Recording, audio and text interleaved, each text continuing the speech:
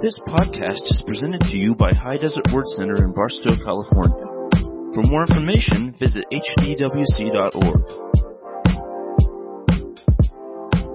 Well, I'll tell you what, I'm more excited about God than I've ever been, and I've always been excited.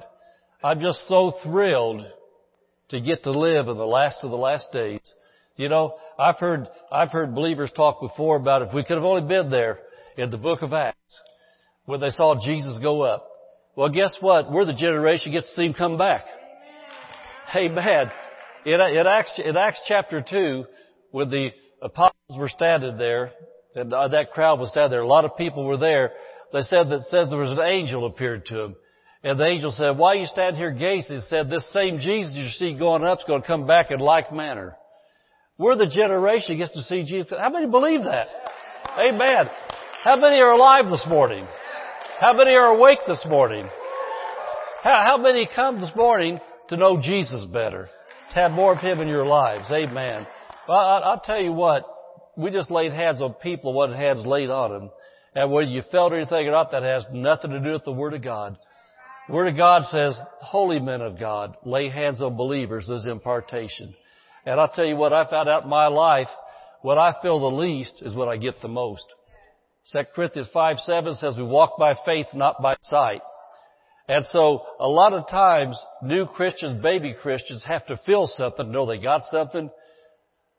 But mature Christians, people that start knowing God, they know they got something because the Word of God says they got something. Amen. So this morning, if you didn't feel a thing, that means you got the most.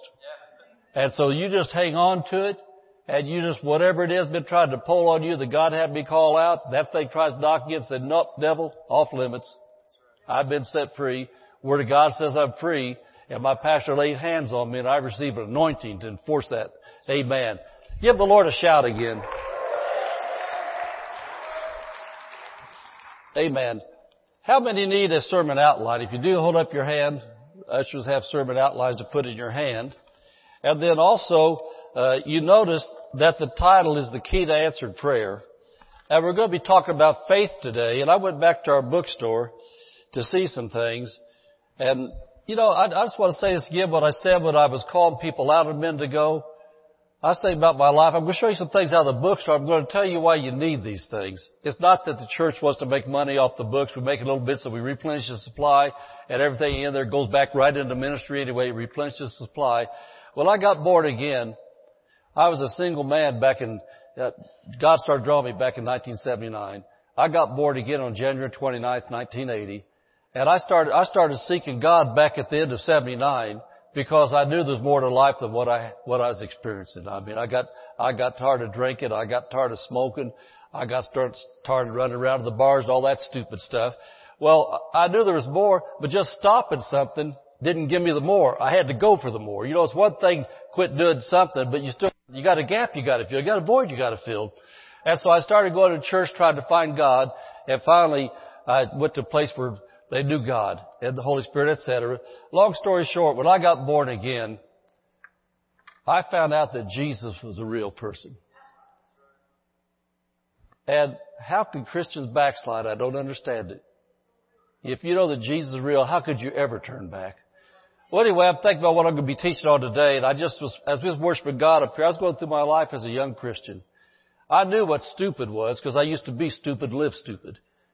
It's stupid thinking anything's going to take care of your life except Jesus.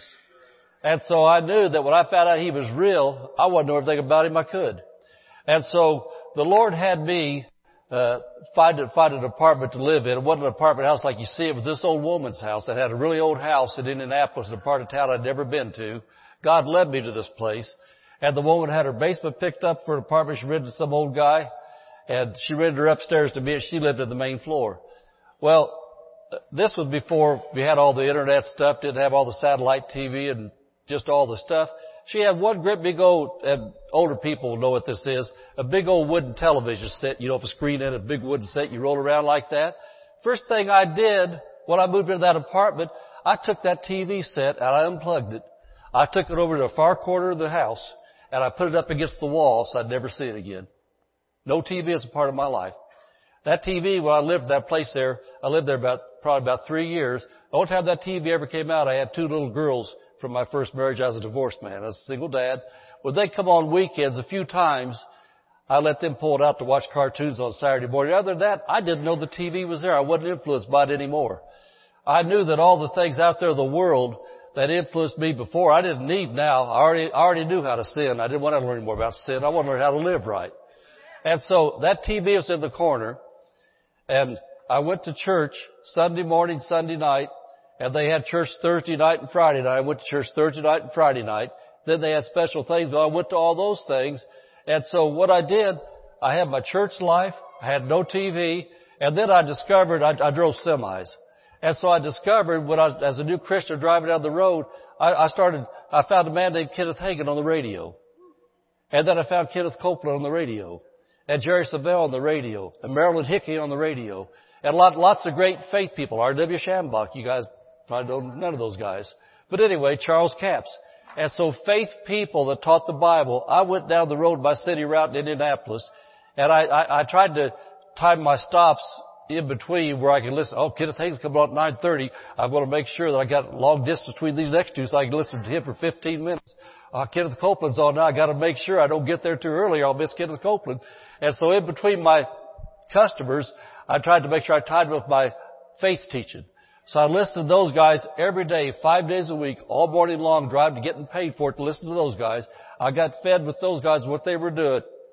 And then when I got home at nighttime, I had my Bible on a nightstand beside my bed, and I started learning verses. I'd hear these guys talk about verses, and so I'd have my Bible opened up to verses I need to learn about faith, about healing, about tithing, about giving, about walking in love, walking in forgiveness, about confession in my mouth.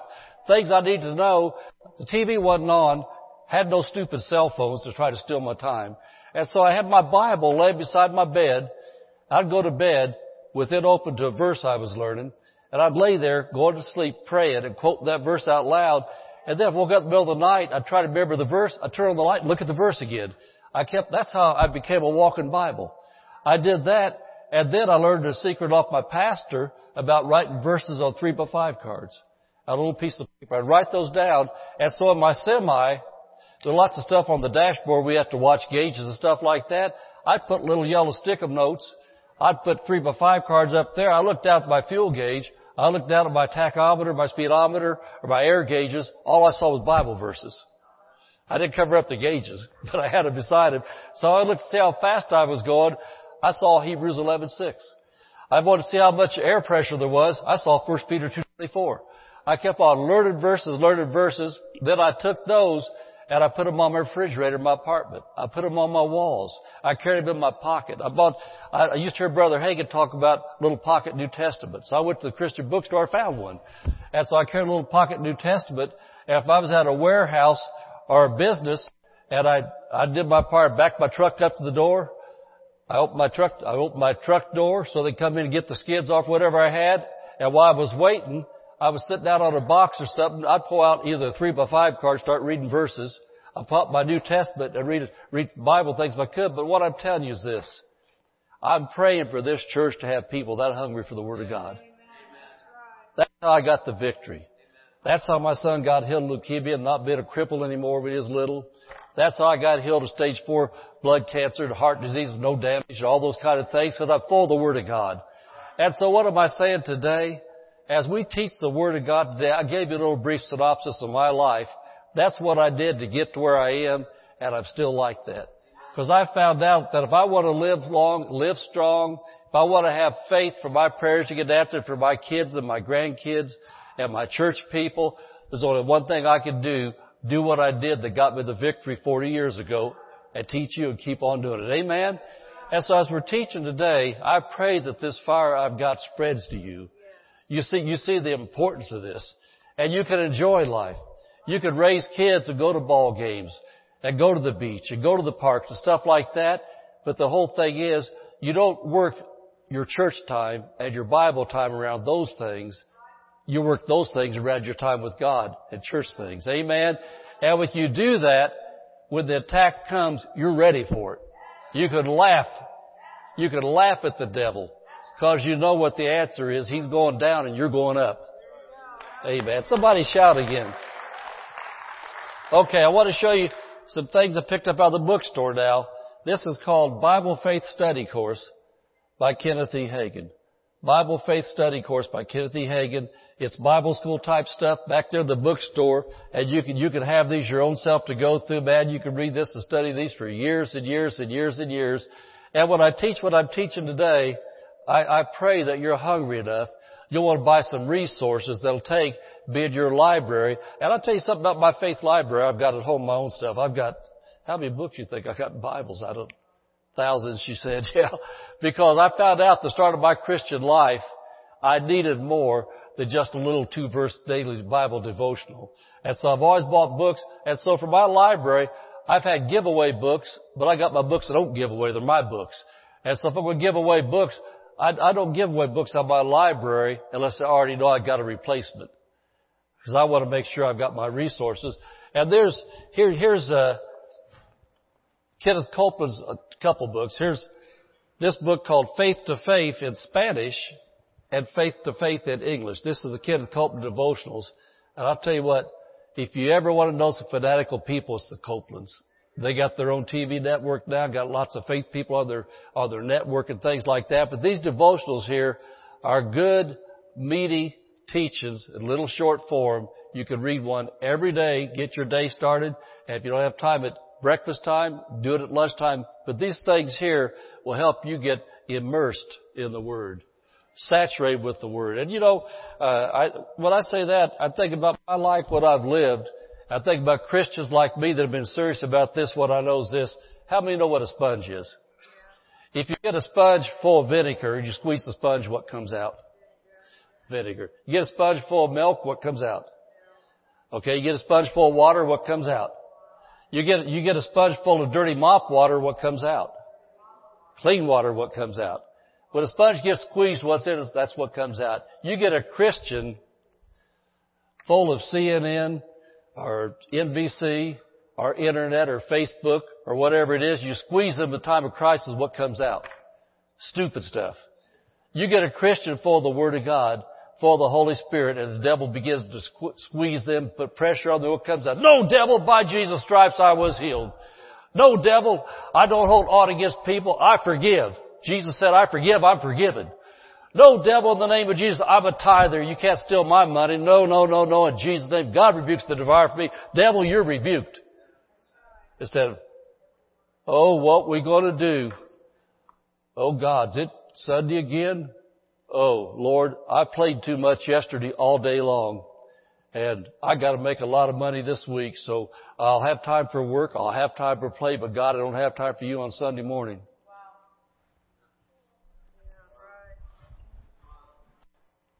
Oh, we got some good stuff back there. Hebrews chapter 11, verse 6. Amen. Hebrews 11, verse 6. And I've tried to keep this really simple today because the Bible is simple. I was talking to somebody the other day about some different religious people messed up in life, and they look at the same verses that we look at in the Bible like that. They see something entirely different and negative about it and try to build a life of sin around things or a life of hurt like that. Said, how could they go to church and not understand that? I said, it takes the help of the devil. People that are religionized, instead of New Testament taught, they see the Word of God different. I just think about my life, the way I look at things. The world has a lot of good sayings that sound good to the Bible, but how many know they think this is positive? Well, why can't the glass be half full instead of half empty? That's not Bible. Jesus said in Psalms 23, my cup runneth over. Amen. So my glass is not going to be half full. It's not going to be half empty. My cup's going to runneth over. You start to see things. And, I think about the thing, have you ever heard the thing, if it weren't for bad luck, I'd have no luck at all? Well, luck's part of the curse.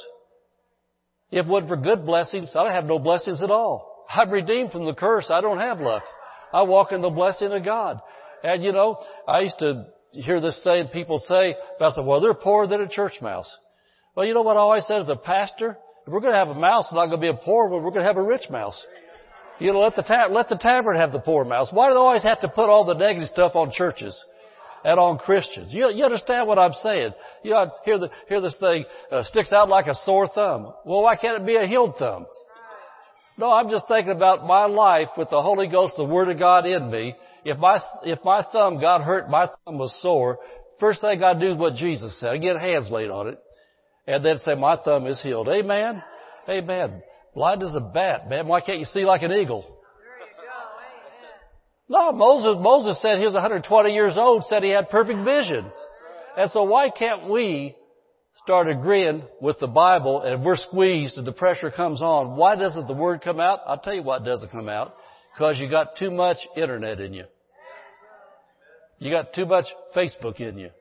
You got too much social media in it. So when times of trouble comes, then all you think about is who can I get to pray for me? I'll tell you what, there's nobody better to pray for you than you when you get filled up with faith. So that's what we're talking about. Somebody clap or shout again. No sleeping today. Amen. And so we're talking about the key to answered prayer. And by the way, I didn't even know the title of this message till after it was written. I was on the last couple of things I was doing, and then I thought, wow, this is about prayer. Hebrews chapter 11 verse 6 says this. Say this, read this out loud with me. You ready? But without faith it is impossible to please Him. For he that cometh to God must believe that He is, and that He is rewarder of them that diligently seek Him. This verse has been rising up out of my spirit for the past, I'd say, at least 2 or 3 months, just all the time when I go to my Bible in the morning time, I keep thinking Hebrews 11:6. And so I've been just looking at this and reading it and meditating on it for just 2 or 3 months, and I hadn't even thought about teaching on it until this week when I was praying about what to teach. But anyway, I've known this verse since I was a young Christian. I've taught on it many times the last 35 or 40 years. I started preaching in 1981, the spring of 1981, so that's been a while back. But I've taught this verse so many times over the years, but it's going to come out from a different way today than I've ever seen it because of what He wants to show you. And so I want to just keep it real simple to help all of you, no matter what your level of maturity is in Christ, to help you see and understand your Heavenly Father on a more intimate level, so you can live and enjoy more of the victory and the good life that Jesus gave His life for you to enjoy. You know, in a church like this, you've been taught the Bible so many different directions on what God has for you. How many in this church believe that Jesus died for more than you just get to go to heaven? He wants you to have more of heaven while you're in this life. And so the only way you're going to enjoy it more is to get a hold of things like we're going to look at today from the Word of God. And so I'm a pastor and a teacher. At Jeremiah 3:15, God said, I'll give you pastors with my heart which will feed you with knowledge and understanding. It's one thing to know what the Bible says. It's another thing to understand it. Amen. And then, you know, James 1:22 says, be doers of the word and not hearers only, deceiving your own selves. And so it's not how much you hear and know, it's how much you hear and do that gets results. And so anyway, I want to break this verse down today as a Bible teacher to open your spiritual eyes to be able to see and understand what to do with this. Like I said, this is the first time as far as I remember God's ever had me teach it this way. So I'm going to look at a few things in this in breaking it down. So the first thing is this, it says, but without faith, it is impossible to please Him. And, you know, that part there sounds like it'll be self-explanatory, but we're going to look at this verse. And so faith, for your fill in the blanks, faith is one of the major doctrines and themes of the entire Bible. Faith is one of the main doctrines and themes of the entire Bible. There's so many different things we can say at this, but I'm going to stay on course for what God told me to do this morning. So anyway, just get a hold of this. We have a lot of military people in our church, former military and things like that. And so faith is our main weapon for spiritual warfare to get our prayers answered. How many believe that? Faith is the main weapon in our spiritual warfare to get our prayers answered. And so how many know that Christians, we're called faith people? You know, whether you're Baptist or Methodist or full gospel or whatever you are, Catholic people, they always call us, that's the people of faith. Because the Bible says God's a faith God. It takes faith to know Him. It takes faith to get born again. It takes faith to live in the kingdom of God. So we're people of faith. But since faith is such an important Bible doctrine, when I was praying this morning, I had a little nugget to my thing here I thought was really good. And military people understand. I never was military, but I've, got a lot of military people in my family, etc. And I've heard a few things about what they go through. But how many of you military people ever had to have a rifle that you took apart, blindfolded in the dark or something, so you know the parts, how to put it back together? Was that just a fairy tale they told me? Well, one guy? 2 guys? Well, 3 guys. Praise God. Amen. Well, anyway, that's what I was always told, that because the rifle was the best friend they had out there in warfare, they better take care of the rifle. And so they would blindfold them, etc., and they'd have to take it apart in the dark and fill the parts and be able to put it back together, reassemble it without even seeing it, because that was what they needed. If the rifle failed them, they could get killed or cause somebody else get killed because the rifle wasn't right. Faith being the main doctrine, you better know how to disassemble, reassemble. You better know the nuts and bolts of what faith is. It says you can't please God without your faith. And so we can never, ever, ever, ever, ever learn too much about faith. Because when it comes down to it, if you're praying and you're not praying in faith, your prayer's not going to get answered unless you get some mercy drops from heaven, which there really aren't any mercy drops. Amen. God's a God of mercy and He's long-suffering and He'll help you.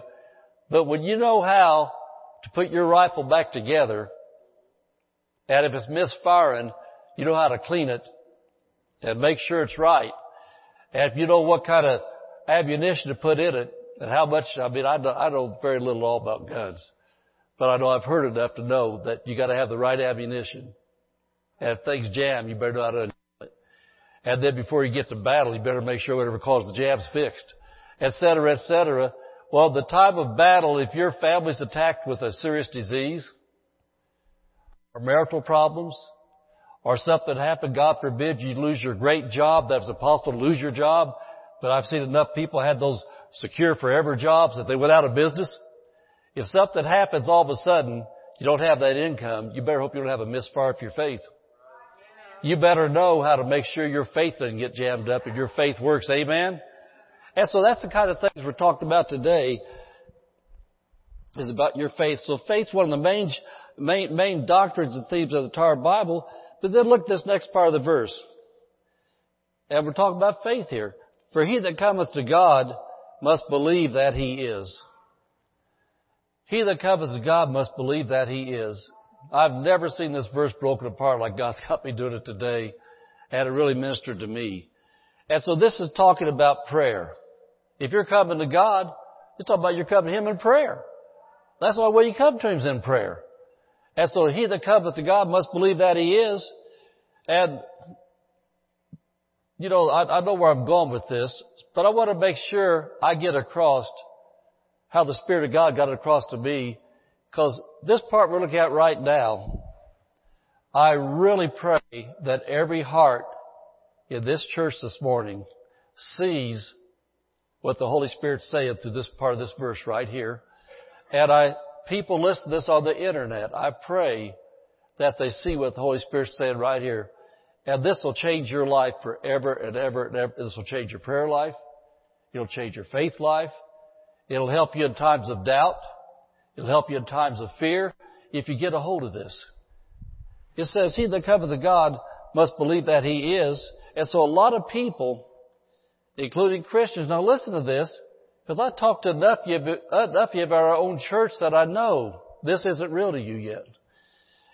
A lot of people, including church people, Christians, wish or hope that somebody or something somewhere will help them when they're faced in dire situations.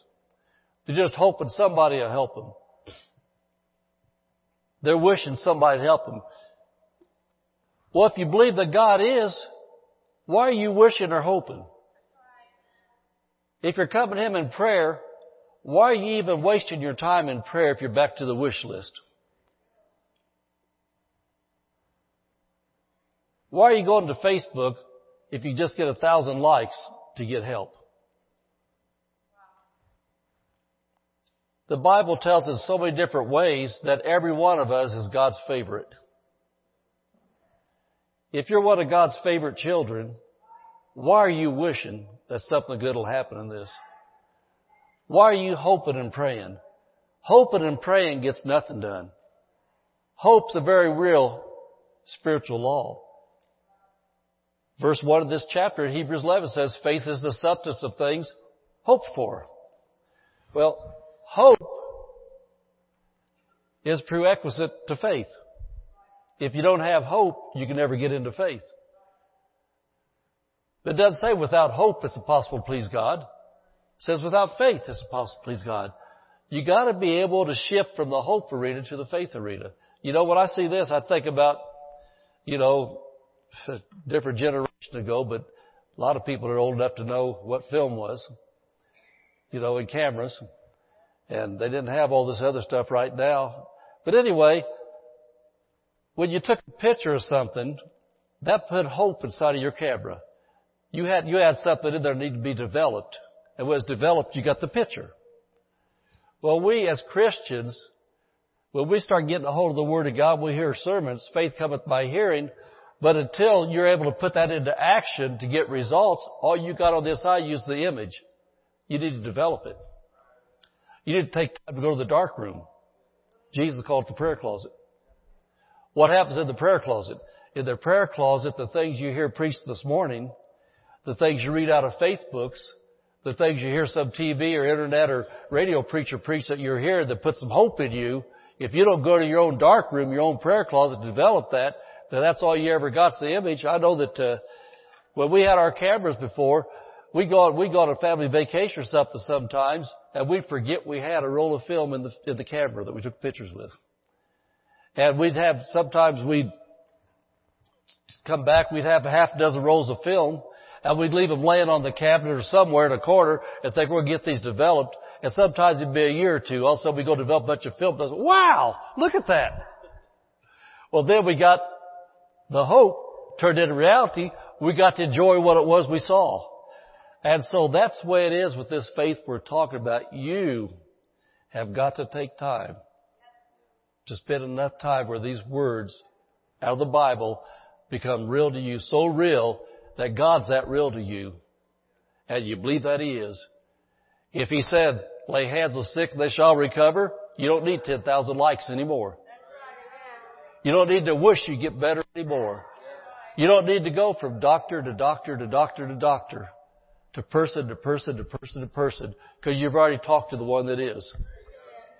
And when the one that is becomes real to you, then all of a sudden, and by the way, prayer trees, prayer chains, they're not in the Bible. But without having a good prayer chain, it's impossible to please Him. Amen.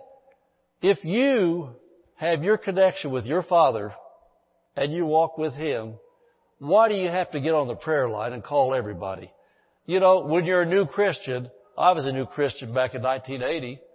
When I first got born again and I knew nothing about anything, I had to have some people I could call for prayer because I didn't know how to connect.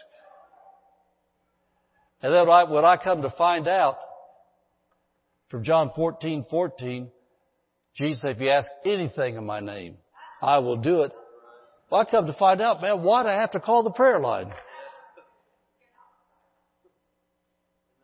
I got a direct line. Jesus said, ask in His name and He'll do it. So I learned from a very early age, if you're born again one day, you got just as much connection as the man or woman of God's known Him for 50 years. Because Jesus is the one that answers their prayers. He'll answer your prayers. And I'm talking today about the key to answered prayer.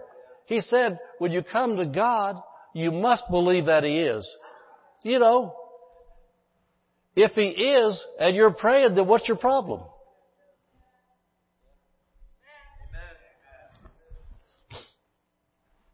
And so for prayer to get answered, you must believe that God is real and He's listening to you pray to Him.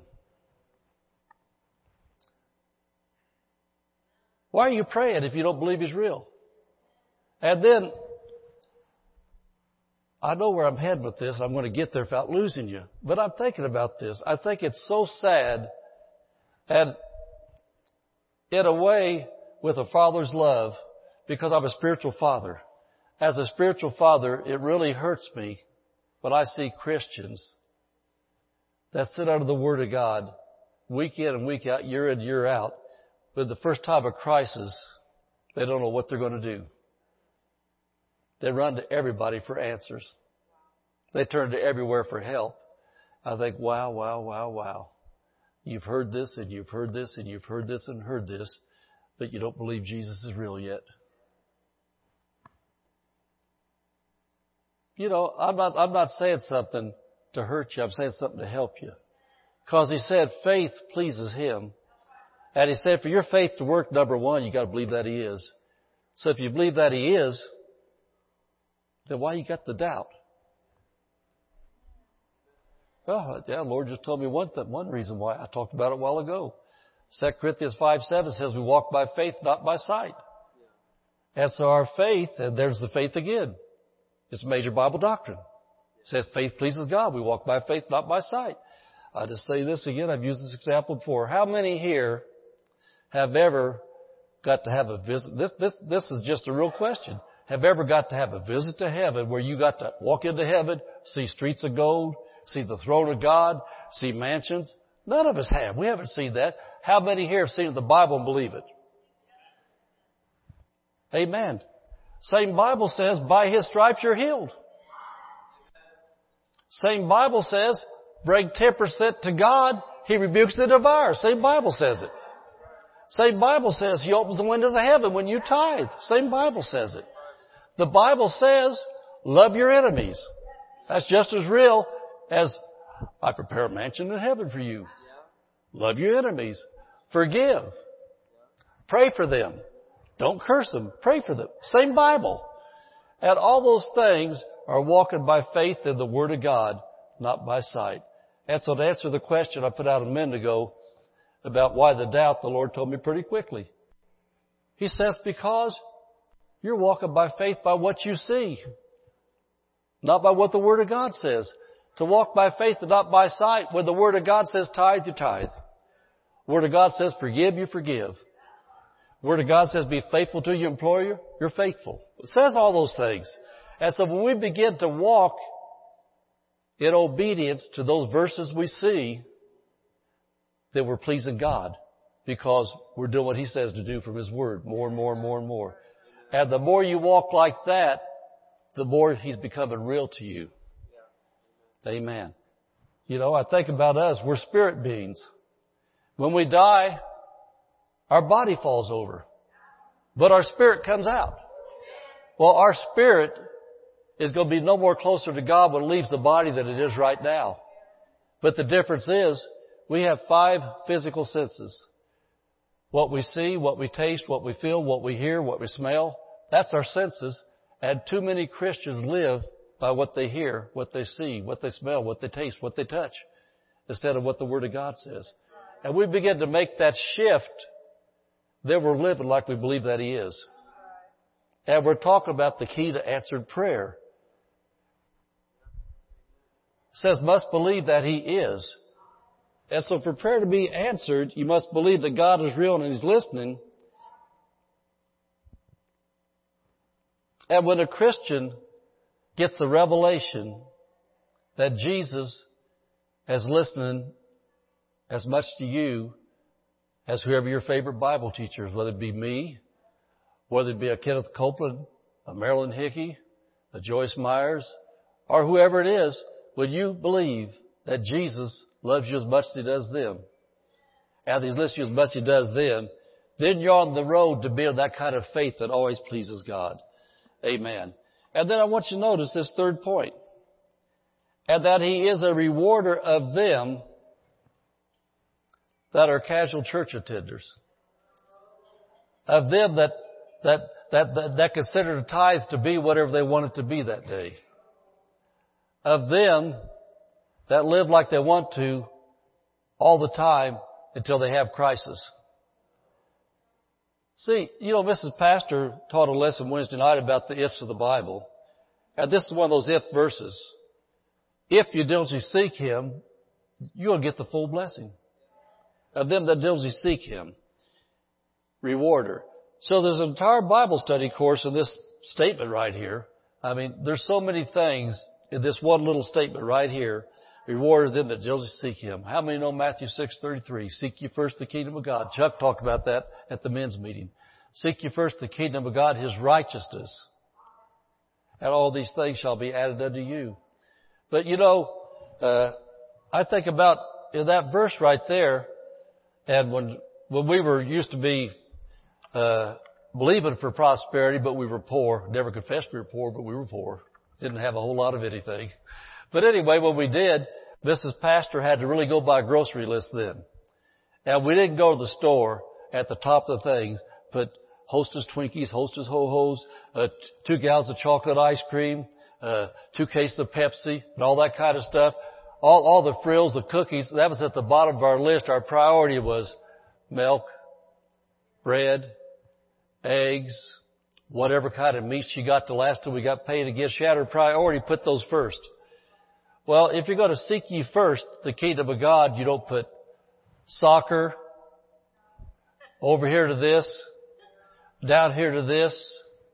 Got these people want to get together for pizza and fun, et cetera, and then God at the bottom of the list, church at the bottom of the list, and then all of a sudden you're in times of crisis. Well, who can we call? Oh, you go call somebody. Oh, they won't answer the phone. It's Sunday morning. They really go to church. Or, well, it's Sunday night. They're serious. That's why their prayers get answered. I know, because they're really serious about this. We can't call them tonight. We got Christ tonight. Who are we going to call? So you got to call some lukewarmer like you because they're not in church.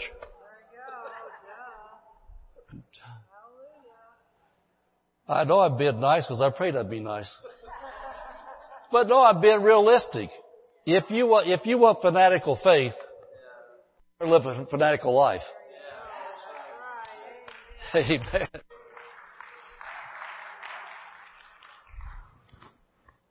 Reward them that diligently seek Him. And so anyway, we could teach so much on this whole part, but a couple questions to ask yourself. And how many know that if you're going to be a serious Christian, if you can't be transparent with you first, you're never going to be able to be transparent with God. And if you're not transparent with you to really truly judge yourself, we teach out of 1 Corinthians 11, the first of every month, about judge yourself, et cetera, et cetera. If you can't examine yourself, then you'll never really be able to walk with God close like you want to walk. You know, I think about, they got the thing they've always told women for years, do a breast examination. If you feel anything or see anything, et cetera, then go check it out, find out what's going on. And so this is called a spiritual examination, to examine yourself. And if you see something here that's not right, then you got to get help. And the only one you get help from is Jesus and the Word of God. I mean, sit in church, et cetera. There's a couple questions that as I put this together, the Lord had me put out here for us to think about as Christians, because we want our faith to work. I think about last year, 2018, I spent New Year's Day down at St. Mary's all day long. Came out of there, stage 4 blood cancer diagnosis. That wasn't a fun thing to hear. And then in August, had that heart attack where the doctor said 99% blockage. That wasn't fun to hear. But guess what? It was quick self-examination time to make adjustments in my life. Because I know this. Satan has no right to attack my health unless I open a door. If I open the door, he can attack. Ephesians 4:27. I'm talking about for your life. Looking at me, examining me. Ephesians 4:27 says, neither give place to the devil. And so I knew in my life there were things that God was dealing me with to adjust and change in my life. I made adjustments. So what happens out of that? My faith pleased God from Hebrews chapter 11 verse 6. He's rewarder of them. What's my reward? Healed, healthy, whole. And then somebody said, well, I'm going through something too. I hope that happens for me. Hoping won't make it happen. Well, I'll tell you what, my so-and-so that I love is going through that. I wish they'd get that. Wishing don't get it. Hoping don't get it. Faith gets it. You got to get past this hope and wish stuff. Amen. And so, a couple questions And nobody knows the answers to these questions except you and God. You're the one that will stand in front of God to answer for you. Whether you're a husband or a wife, you're one now. But when you get up in front of Him, you're one with Him. And so anyway, says that He's rewarder of them that diligently seek Him. And so your heart of hearts, not your head, shut off your head. In your heart of hearts, do you really believe and expect your Heavenly Father to answer your prayer and do supernatural, impossible things for you in your times of need? Amen. And you know, let me tell you this. And I say this not do anything away with the Word of God, but it's something you can do. You don't really need to pray about it. You just do things you can do. You know, if you have a flat tire, you can't say, oh, God, send the angels to change my tire. You know what you can do? Say, Satan, I bind you in Jesus' name, cause any harm to come to me while I'm changing my tire. Lord, I thank you that the angels are here protecting me as I change my tire. But guess what? You're the one that's got to get the lug wrench out. You're the one that's got to jack it up. And you know, I know in modern times you got those goofy little donut tire things, man. Back when I started driving, all the older people know this, man. We had real tires in our trunk. And we had a real jack too. Remember those? And we had to have a little of this too to handle those big things. But no, I'm saying this. If there's something you can do, you can pray for God to be with you while you do it, to help you. But the whole thing is, you're the one that has to do what you know to do. But then there's things we can't do. I do not know how to cure cancer. But the one that's the healer of cancer lives in me. I know how to make connection with Him. Exodus 15:26 calls Him Jehovah Rapha. He says, I'm the Lord that healeth thee. He did not say, I'm the Lord that killeth thee. He said, I'm the Lord that healeth thee. So I knew Jehovah Rapha. I knew how to get a hold of Him. Amen. I knew how to make a doctor's appointment for the treatments I went through. I knew how to be nice to my wife while she drove me so I wouldn't be a grouch. Because my faith works by love. And I was kind of goofy for a while there because I was out of my head because I was just in a stupid place of life. But I knew how to get there, and I knew how to believe in the name of Jesus. Every time this doctor sticks this needle in my arm, you're with me. I knew that every time that you put that in my arm, that He's taking care of rebuking the devourer for me from those side effects that could have killed me and all that. I knew how to do what I knew to do, but I believed He was the rewarder. And so we're looking at these questions right here. Do you really believe that He will supernaturally do the impossible for you?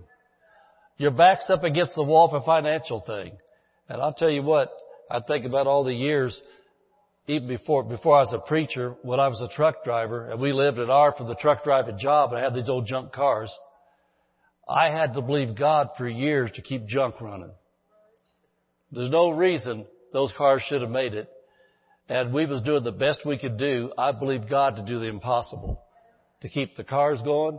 I believed for the impossible they needed repair, that God would send somebody to work on stuff for me and help me do stuff to keep things going. I believe God for the impossible. And that's what I'm telling about you. When you're praying, do you really expect God to do something that no man can do? Well, I'll give you one test. If you do, don't go on Facebook. Can anybody do this? If you can't, hit me up. If you believe God's going to do it, I found out Ephesians 3:20 says He's able to do exceeding abundantly above all I could ask or face. And so I would rather be able to have my connection with heaven. And I'll give you an example. A little old lady sitting in the front row right here. Little young lady. I didn't say old. I said old. O-L-E, not O-L-D. The beautiful young bride sitting right here in the middle seat. Amen. All these years of wonderful honeymoon. I remember one Christmas when I was laid off. We lived in Noblesville, Indiana. I don't know how many kids we had then, 6 or 8, I guess. But anyway, we had a bunch of them. And I remember I was laid off, no money. she prayed for Christmas presents for the children. And we lived way out of the middle of nowhere on an 80-acre farm. She sowed seed too. Sent money to Oral Roberts, right? $5 to Oral Roberts. 10. She sent 10 that time. Wow. Praise the Lord. That's why I didn't have gas money. No. I got where I need to go. My car ran on faith. Anyway, let me get to this here. What I'm talking about. She didn't tell everybody, would somebody help my poor old family? We don't have any money. My husband's laid off. I don't know what we're going to do. We got all these kids. We're Christians. Will somebody help us? She put a request to heaven. She sent $10 offering to Oral Roberts. And one day, this woman comes knocking on the door. We didn't know this woman. Turns out she was a mother of somebody she knew where she used to go to church at. She didn't even have a current relationship with the lady she'd go to church with. But this lady's mom, for some reason, and we know the reason, knocks on the door, says, would it offend you if I give your family some things for Christmas? And I wasn't there, but I'd be thinking, you're the answer to this prayer. It won't offend me at all. Offend me if you didn't. Come on in. Anyway, this woman bought clothes that's the right size for all the kids, including me and her bought us clothes. She brought toys that were all the toys that the kids would want. Tools, all new stuff, not junk stuff. She went out and went on a shopping spree with the Holy Ghost and brought stuff for all of us. And we would have bought the El Cheapo brand. She bought the name brands, which I've never had before. Bought all really good stuff. And how did that happen? That happened because she believed He's a rewarder. Instead of taking her $10 she had, tried to stretch that out to buy groceries for all these people on $10, then that would have been the gas money, the groceries and everything. Instead of that, she invested in a man of God in the kingdom of God by faith. We were tithers too. Everything come in, we tithe. So that wasn't a tithe. Tithe went to the church. But that went to Oral Roberts. And when that happened, God did exceed abundantly above all we could ask or think. Yeah. But you know what it took? Without faith, it's impossible to please Him. She believed that He is. She believed that He was a rewarder. I call that a reward. That, to me, that's a pretty good reward. You know, I'm thinking about another time. I just thought about another supernatural time like that. I was on TV back in Indiana for years. Our church broadcast on TV. And long story short, one day, we lived, our road we lived on was called Pumpkin Vine Hill Road. It was descriptive of the road. We went up a hill, like a pumpkin vine winding and twining, on a big hill, out in the middle of the woods in Morgan County, Indiana. And nobody really knew where that was but God. Yeah. It was. We knew where it was at. And so anyway, one day, all of a sudden, we get the knock on the door. And this man is there. And him and his wife wanted to know if they could come in. And he said, I'm a Catholic and my wife's a Baptist. I thought, well, that's really nice. He said, we live in Indianapolis. And said, we watch you on TV in Indianapolis. And he said, God spoke to both of us to come down here and give you some money. And the guy starts throwing $100 bills on my kitchen table. And then he says, I bet you know what this is for, don't you? And I started saying, no, I don't. But as soon as he said that, then I did. How many know Liz and Dana come here? Well, they had a son, and they were in Moscow. They were in Russia, and their son was seriously ill, and they need to get a helicopter, fly him out of Russia. And so as soon as he said that, I saw Liz and Dana, because we were believing God with them for money. And so God sent a Baptist and a Catholic to my house on Pumpkin Vine Hill Road to reward them with their faith. Of course, our faith was hooked up. We said, He gives seed to the sower. We said, Lord, give us something to sow, because we don't have that much. We want to sow. So those people, God got a hold of a Baptist and a Catholic in Indianapolis. And then we didn't have GPS except God's positioning system. We had that GPS. And so GPS God, they found us on Pumpkin Vine Hill Road. And I'll bet you they couldn't have found it twice. And got that money there. What am I talking about? I'm telling you guys how real this is. We're talking about how to get your prayers answered. Man, quit waiting on a feeling. Quit trying to get everybody else's attention. Get God's attention. Amen. And you get His attention, He's better than chemotherapy. Man, He's definitely better than a 20% or 29% loan from the bank or some stupid MasterCard. Well, I'll tell you what, I remember that first advertisement I saw those MasterCards probably 35 years ago, something like that. I thought, man, nobody's be my master except Jesus. He's been my master. How many have ever seen how MasterCard becomes your master? Amen. You let that MasterCard become your master, it tells you you can't tithe this week because you got to pay the master.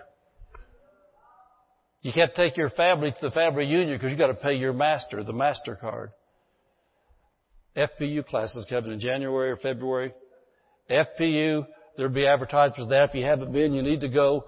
Financial Peace University really helped us. Anyway, do you really believe He'll supernaturally help you? And then of them that diligently seek Him, diligent means busy, painstaking effort. You're busy for God. You're working for God.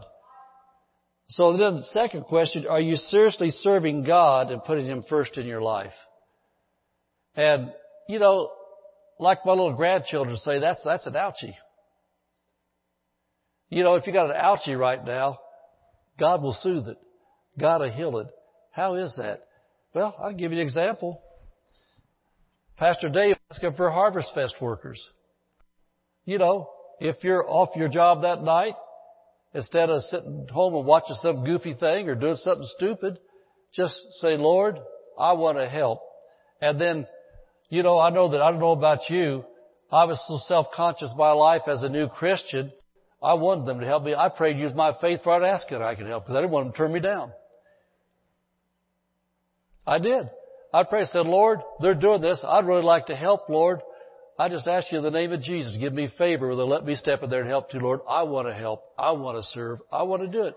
And so, are you busy for God? Are you serving God? You need to pray and ask that question because, see, the qualification for this verse says God's a rewarder of them that are diligent. And, as I'm pastoring right now, teaching the Word of God, I want this verse to become real to you. I want you to see this. I would like to see your prayer percentage of answered prayer go up from wherever it is. Come up 10%. Come up 20% of your prayer life to where you start praying and God shows up and start being like the turtle on the fence post. Out in Indiana we knew what turtles were because they walked across our property all the time. We saw turtles go up from stream to stream, lake to lake. We saw turtles. But one thing I found out about turtles, they can't climb posts. So if you ever saw a turtle sitting on top of the farm fence post, you knew it had help getting there. It couldn't get there on its own. That's how your life should be as a Christian. There ought to be the supernatural taking place in your life where they knew that was impossible for Chuck and Heidi to do that. God had to have done that. Look at Maxine in her life. Well, Maxine couldn't do that on her own. That took God. That's the kind of thing should be going on in our life. We ought to be able to be living our life to the place that our prayers get answered like that. And people look at the Copies and they say stuff like, man, I knew they went to church all the time. But boy, I'll tell you what, there's no way they could have done this. That had to have been God did it in their life. And that's what God wants. God wants His supernatural answer to our prayer in our life so real that the doubters and the scoffers, they come to us and they say things like, wow, we know God's real now because look what. And then you just tell them very simply, I'll tell you what, without faith it's impossible to please Him. I've learned to live by faith, and if you commit your life to Jesus, start obeying Jesus, He'll do those things for your family. Amen. I'm better preaching than you are shouting. And so anyway, are you seriously serving God, putting Him first in your life, or are you seeking answers and help and relief from everywhere and everyone else and only turn to God when all else fails? Is God your last resort? Or is He your first choice? I read where a great man of God years ago, and I realized this is how I live, and I think a lot of you do too. Now listen to this. This will help. This will really help you. Because people try to make prayer a religious duty. They think it's how long they pray instead of go get the answers. They asked a man of God, said, said, how long do you pray? He stopped and thought about it. He said, I never pray more than 15 minutes. I never go 15 minutes without praying. What that means is this. I was thinking about this because I've got a big old tractor now I do stuff on my farm with, move dirt around. I got a dump truck now. Man, I spent the day yesterday filling up the dump truck and moving dirt to the old, but it was fun. But anyway, as I'm doing that, I thought about when I was a truck driver. When I was a truck driver, talking to him all day long. I say, Lord, I've come to this place. I know it's hard to back into, and I want to thank you, Jesus, for getting cars out of the way before I get there. So I get there, I can back into there early. And I back up and say, Lord, thank you for helping me back in and not hurt anything. Thank you, Lord, for this. Thank you for that. Driving down the road. Thank you, Jesus. It's getting close to getting to this place here. Lord, I ask you for all green lights. Give me green lights. And I've been talking to him all the time, just prayer. So let me ask you this. Is God your best friend yet? Or is he just a religious thing where you think, I've got to set a time and I'm going to pray for 2 hours today? Well, I live my life like that man of God. I don't go 15 minutes without praying. I'm in contact with heaven all the time. I don't have to torture myself trying to make myself pray for an hour. I'll tell you what, the times I've tried to do that, man, I pray and pray and pray and pray. I look at my watch and think, glory to God, I must have been here 2 hours. 10 minutes! But then when I have my prayer times where I really am, those times where I'm by myself with Him, it's 3 hours later. I didn't even realize I got caught up in it because I was fellowshipping with Him. Not talking at Him, fellowshipping with Him. Amen. And so anyway, as we think about these things, I want to look at Luke chapter 18, and I will start heading this down to the end. But I want to quickly look at this lady here in Luke 18. Have I got your attention? Nobody's asleep? Well, good. We can finish this then. Luke 18, verse 1. Jesus spake a parable unto them to this end, that men ought always to pray and not to faint. Well, a parable is a natural illustration to help us understand spiritual truth. And so this parable from Jesus, who was God in an earth suit, how many know that? Jesus was God living in a physical body, earth suit, is explaining what God said in Hebrews 11:6. I didn't know that till the Lord gave me this sermon the other day. This actually explains Hebrews 11:6 about believing that He is rewarder, etc. And so He said, men ought always to pray. Verse 2 through 7, I'm going to read this then comment, saying, there was in a city a judge which feared not God, neither regarded man. And there was a widow in that city, and she came unto him, saying, avenge me of mine adversary. And he would not. This is talking about this judge, not God. He would not for a while. But afterward he said within himself, though I fear not God, nor regard man, yet because this widow troubleth me, I will avenge her, lest by her continual coming she wear me. And the Lord said, hear what the unjust judge saith. And shall not God avenge His own elect, which cry day and night unto Him, though He bear long with them? And so, in this right here, this tells us Jesus said, this is a lady that was getting beaten up in life, like some of you are. A lot of Christians get beaten up in life. And so she was persistent. She went to an unfair human being to help and finally got it. But, verse 8, look what Jesus said. I tell you, He will avenge him speedily. Human beings will put up with you and may yield to you after a while, but said God's not like that. He said, He, God, will avenge them speedily. Nevertheless, when the Son of Man cometh, shall I find faith on the earth. So God is not like the unjust judge. People will let you down. See, Jesus letting you know right here, said God's not like that. Why don't you just come to Him first? Says God is not like the unjust judge. I tell you that He will avenge them speedily. If you will be as persistent about seeking the things of God as you are about looking to everything and everyone else but God, God will answer your prayers speedily. I want to say this again.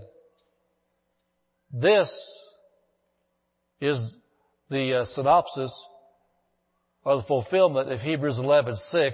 God will answer your prayers speedily. Living Bible, yes, He will answer them quickly. J.B. Phillips translation, I assure you, He will not delay. So the key to answered prayer, nevertheless, when the Son of Man cometh, shall He find faith on the earth. Now I got to close with this last verse. This last verse is going to cause you to go home and maybe even not eat as you feed on this. A verse that's helped me make right choices and have confidence in my heart that God was guiding me and helping me during serious decision-making times of my life. This next verse we're going to look at has been what's helped me in my prayer closet to know I was connected and to know I was going to get my answers. I received my wife by this kind of faith. I was single. I didn't want another dud wife. Or forgive me, Jesus, just say that. I didn't want another dud failed marriage. I wanted the real thing. Edit that. If it goes on, edit that. No. As a sinner, I picked out my own wife. God didn't pick her out. And so as a sinner, I had a failed marriage. I was a Christian now. So I used faith like this to get the one that I have. And she used that and she got me. And so this kind of faith got my wife. My ministry, our ministry in pioneering churches in Indiana was with this kind of faith of this verse I'm going to show you. We moved to California and left all behind with this kind of faith. I received healing last year from serious things with this kind of faith. Then God blessed me with a 10-acre ranch. It's almost paid for now, less than a year ago, with this kind of faith. Look at Romans 14:23. Romans 14:23. And for everything else that we've looked at today, for this faith that pleases God, it's a major theme, major doctrine, major way of life. It all comes down to here's how you put it into action. Romans 14:23. Notice the last part of that verse says, whatsoever is not of faith is sin. You know that sin's a blessing blocker? Does your Bible say that? Whatsoever is not of faith is sin? Well, the Amplified Bible says this. For whatever does not originate and proceed from faith is sin.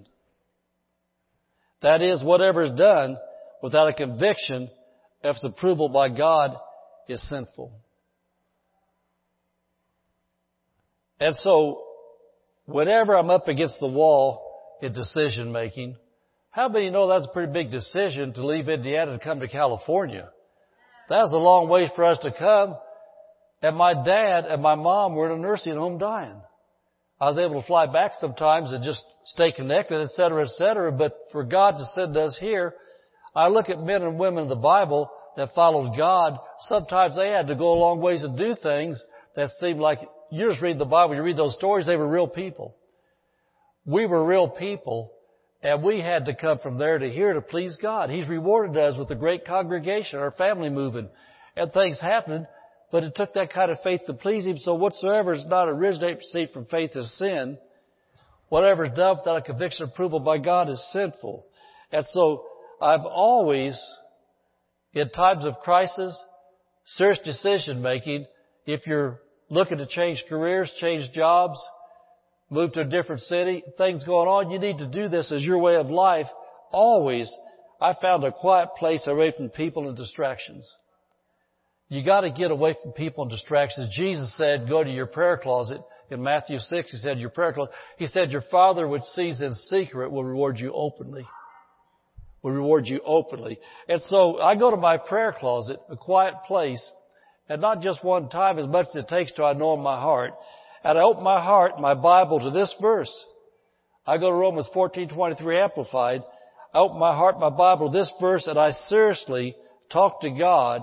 I let Him have access to my heart. I let Him have access to my heart. I remember one time years ago, we're closing, but I got to say things to help you. I know one time years ago, there's a man of God that had been a pastor, that had got in trouble, and had a great church, and God had me open up my church for him to come to my church and work with me. Going to start off as my business administrator. And I was getting him restored to ministry. He knew, and I knew, that God wanted him to get started again, baby steps to get back into full-time ministry again. Started off as a business administrator under a man of God that was having a successful ministry. And so I had this man and his wife sit down in my office, me and Mrs. Pastor, and he knew God wanted him back in the ministry. We knew it too. And so we sat there and we talked, and I said, I can pay you this much right now to get you started. And his wife looked at him, said, we can't afford that. We got to have more than that because of the lavish lifestyle they'd been living. And he never has to this day. That was 25 years ago. He's never back in ministry yet because it didn't take time to get alone and see, is this the plan of God? They could have done that, and because of that, they missed God's best. What I've said is this. When you base every decision on life, can we afford that? If you want God's best, you can't afford not to. When I left Indiana to come to California, I gave my car away because there was good baggage to carry out here behind the moving truck. I gave my car away. We gave most of our goods we'd accumulated for 40 or 50 years. I mean, we had a lot of stuff. What we put on the truck, we came here. I was out here pastoring this church, I think for 2 or 3 weeks before I even got a salary. On the way out here to California, I get a call from the people at the church at that time that were in charge of the church for hiring and stuff like that. And they said, we found you a house. Well, we were halfway here. We found you a house to take that moving truck up to. We said, well, good. They said, do you want to know your phone number? I said, yeah, that'd be nice. That's when we still had phone numbers in houses. And so what I've said is this. We knew in our heart of hearts that what we were doing was originating, proceeding from God. We knew that what we was doing was going to please God by leaving that and coming here. There's things I could have done back there or other places. We knew that. So I'm telling you for your life, if you want this kind of life we're talking about, where Jesus said, when the Son of Man comes, we find faith on the earth, you at decision-making times have to lay the head aside. Because, by the way, would you call having a 10-acre ranch now with lots of good stuff out there, almost paid off a pretty good reward? Somebody that left Indiana 14 years ago and had nothing? What? And so anyway, I ask myself those questions and make my decision based upon these two things from this birth. Can I do this in faith? Because whatsoever not of faith is sin. Does this originate, proceed from faith? And then number 2, I say, Father, are you approving this? Whatever is done without conviction of approval by God is sinful. Is the job you're about to take in your heart of hearts, do you know it's God? Is the car you're about to buy and go to debt for, in your heart of hearts, does God want you to drive the old junk for a while yet and wait for the new? Is the house move you're about to make, does God approve that? If you haven't gotten alone with God and find out the answers to serious questions in life, then you're going to still live a mediocre life. And you're going to wonder what happened. Anyway, this is the key to answer prayer, is to be able to live by this kind of faith and knowing you're pleasing God. Does this help anybody? Amen. Amen. Amen. Amen. Let's make some adjustments in life. Well, let's stand up. Thank you for listening to this podcast. For more information, visit hdwc.org.